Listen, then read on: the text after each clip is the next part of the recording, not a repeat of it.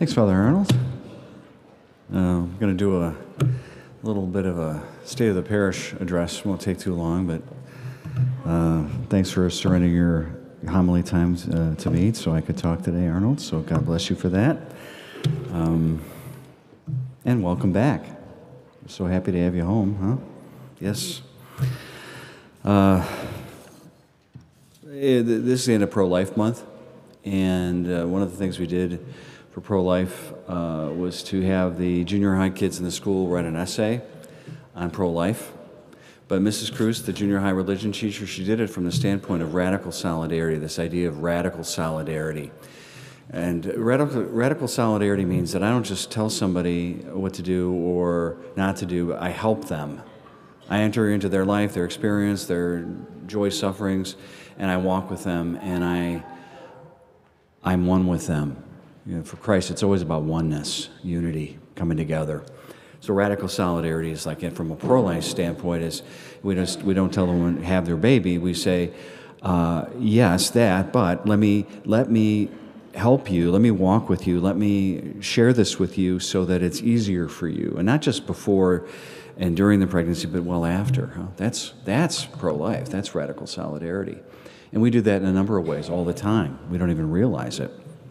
Well, one of the essays, because we have to pick a winner, and so we've been going through them, and one of this isn't the winner, but it had a great paragraph, and I'm just going to share it with you as an idea of what radical solidarity is. And so it says this: with the use of radical solidarity daily, it can bring about the best in us, our friends, our family, and even strangers. Radical solidarity helps us to care, help, and understand things about other people. And as a Catholic teenager in today's very difficult society, in a very difficult place to grow up, radical solidarity seems to fade into the background. We become egocentric and considerate and don't even stop to think about other people and their problems. Radical solidarity shows us that we can care for other people and make their lives better, and that makes all the difference in the world. That's one of our 8th graders. That's awesome. I love that. But given that, last year we did my talk, and you guys were extremely generous in your response. A lot of the inflationary pressures and COVID stuff, and some of that's still there, but you guys stepped up in a major way. Our weekly offertory increased significantly, and I'm very, very grateful for that. We set a goal for ourselves of 54.5 every week, and more often than not, we hit it. Our average, like this last month or so, was like 52. Again, an amazing number. And so when I talked to a few parishioners that I'm going to be giving this talk today, just kind of give a state of the parish, but also maybe to say, so we can do extra things and plan for future things, we go from 54.5 as our goal to 57.5 as a goal, 3,000 more a week for the whole parish. Tell me what you think about that. And so they wrote me some emails. And one of them, there's a guy that wrote this. His response to this talk, or his advice to me in this talk today. He goes, this is the question that everybody's going to have on their mind. Quote, the parishioners contribute $50,000 a week. That's a lot of money. The parish should be able to function well with that money. We should be thankful and use our money wisely. There are many worthwhile causes and many needs beyond St. Patrick. Why should we give more money to you? That's a really good question. And let's dive into that a little bit and answer it.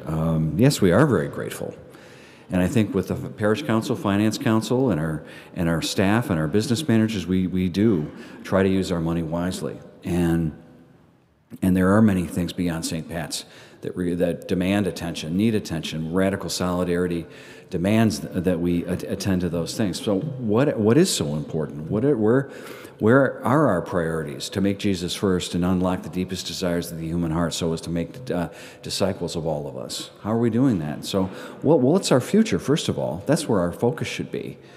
It's you, but it's the young people sitting here and who aren't here. That's our future. They're the ones who are going to fill these pews a generation from now, and they're going to be the ones who are going to be in ministry and who are worshiping and getting their kids baptized and raising families. And they're the ones who are going to be putting money in the offertory. How do we serve that group so that they know that they are loved? Our youth ministry program is the biggest in the diocese. It's the biggest certainly in this area, and we have a lot of kids that come to it. What's the primary focus of our youth ministry program? To walk with them in radical solidarity by giving them a program where, through adult mentors, we have a huge adult mentor team, they encounter somebody who loves Christ and loves them that's other than their parents. Because, as we all know, statistics say when that happens, they're going to stay and practice their faith more than likely. We're building that future. We're trying to provide for them.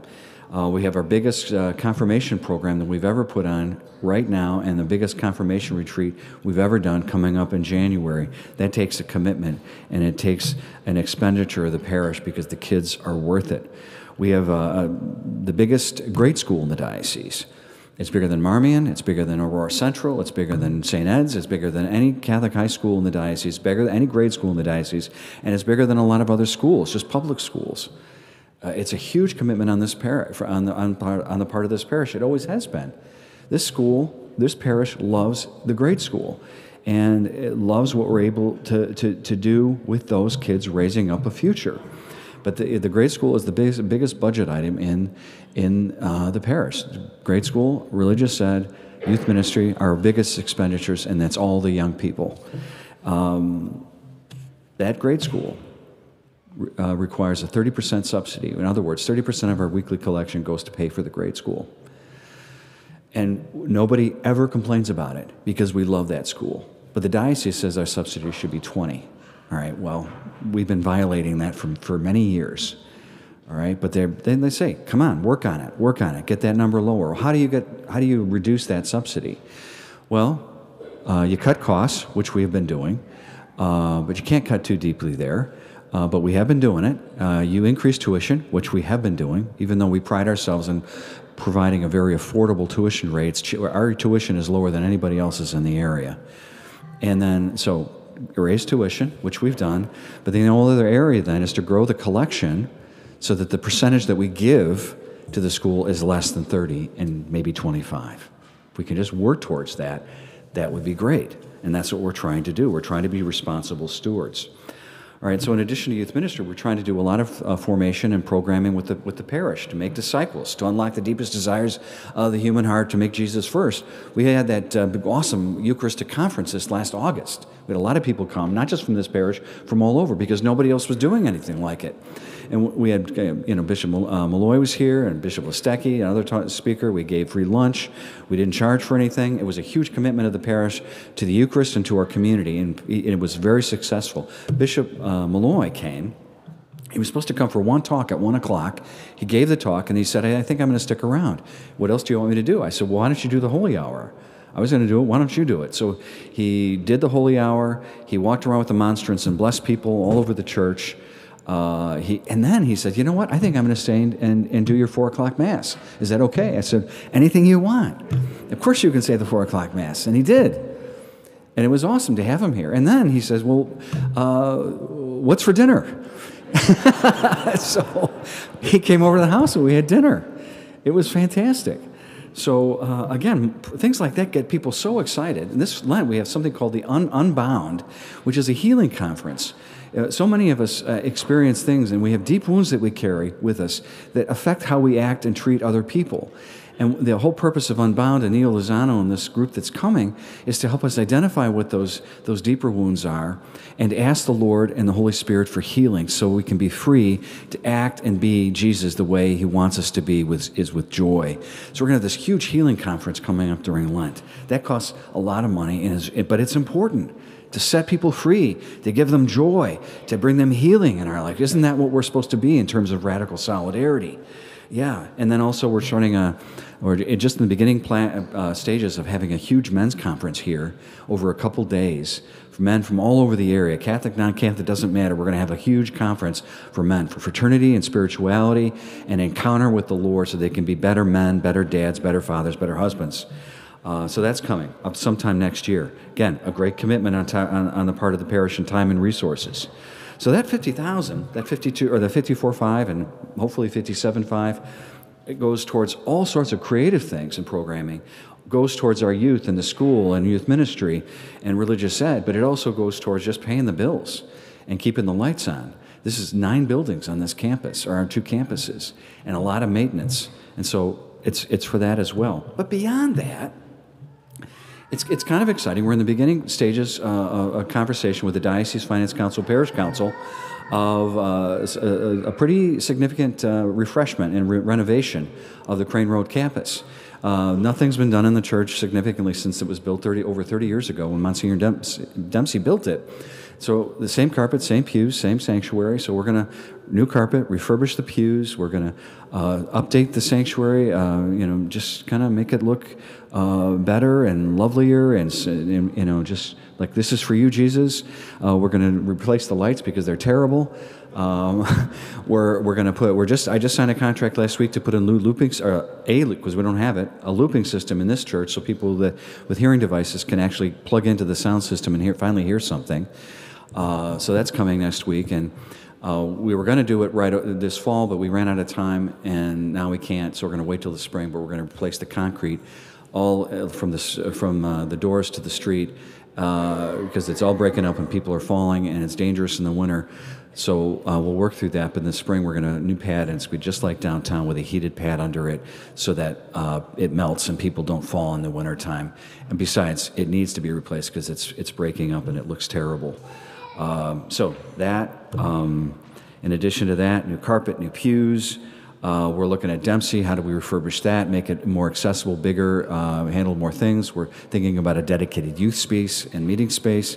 We're definitely going to replace the bathrooms because that's an issue that a lot of people struggle with, especially when we have a lot of people here. Our bathroom situation is terrible.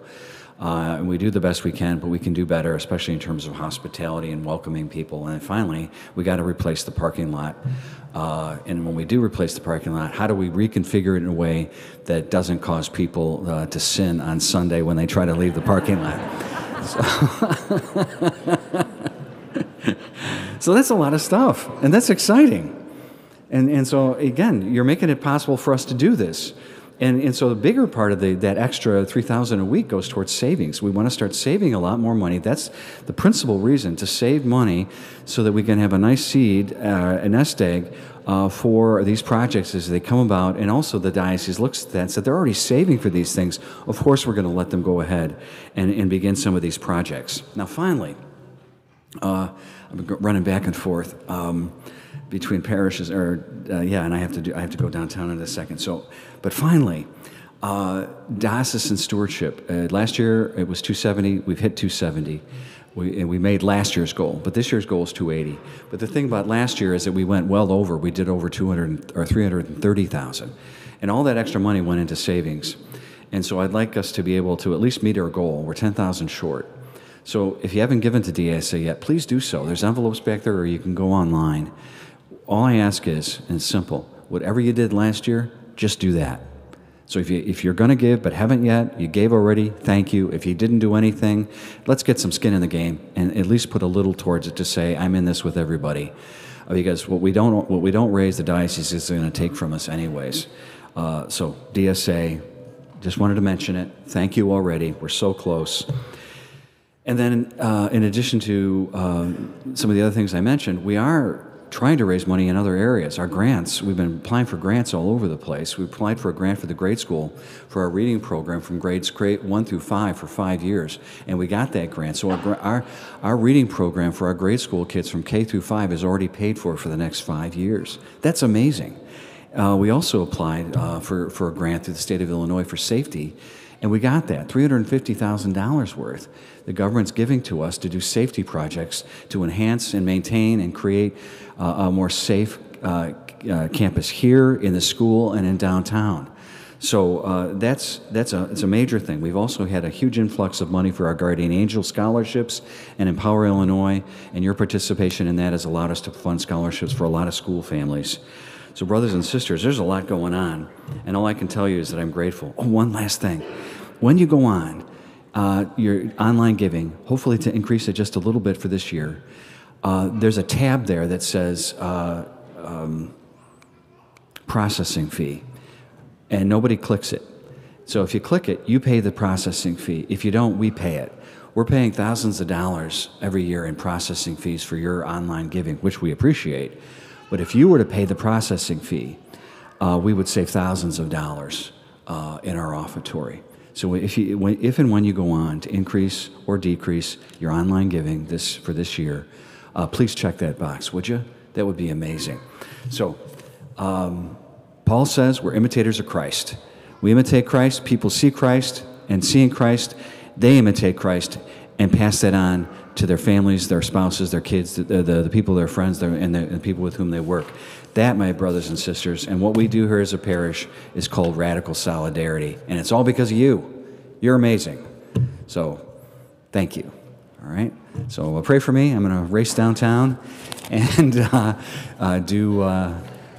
do it down at the next Mass. God bless you. Love you all. Thank you.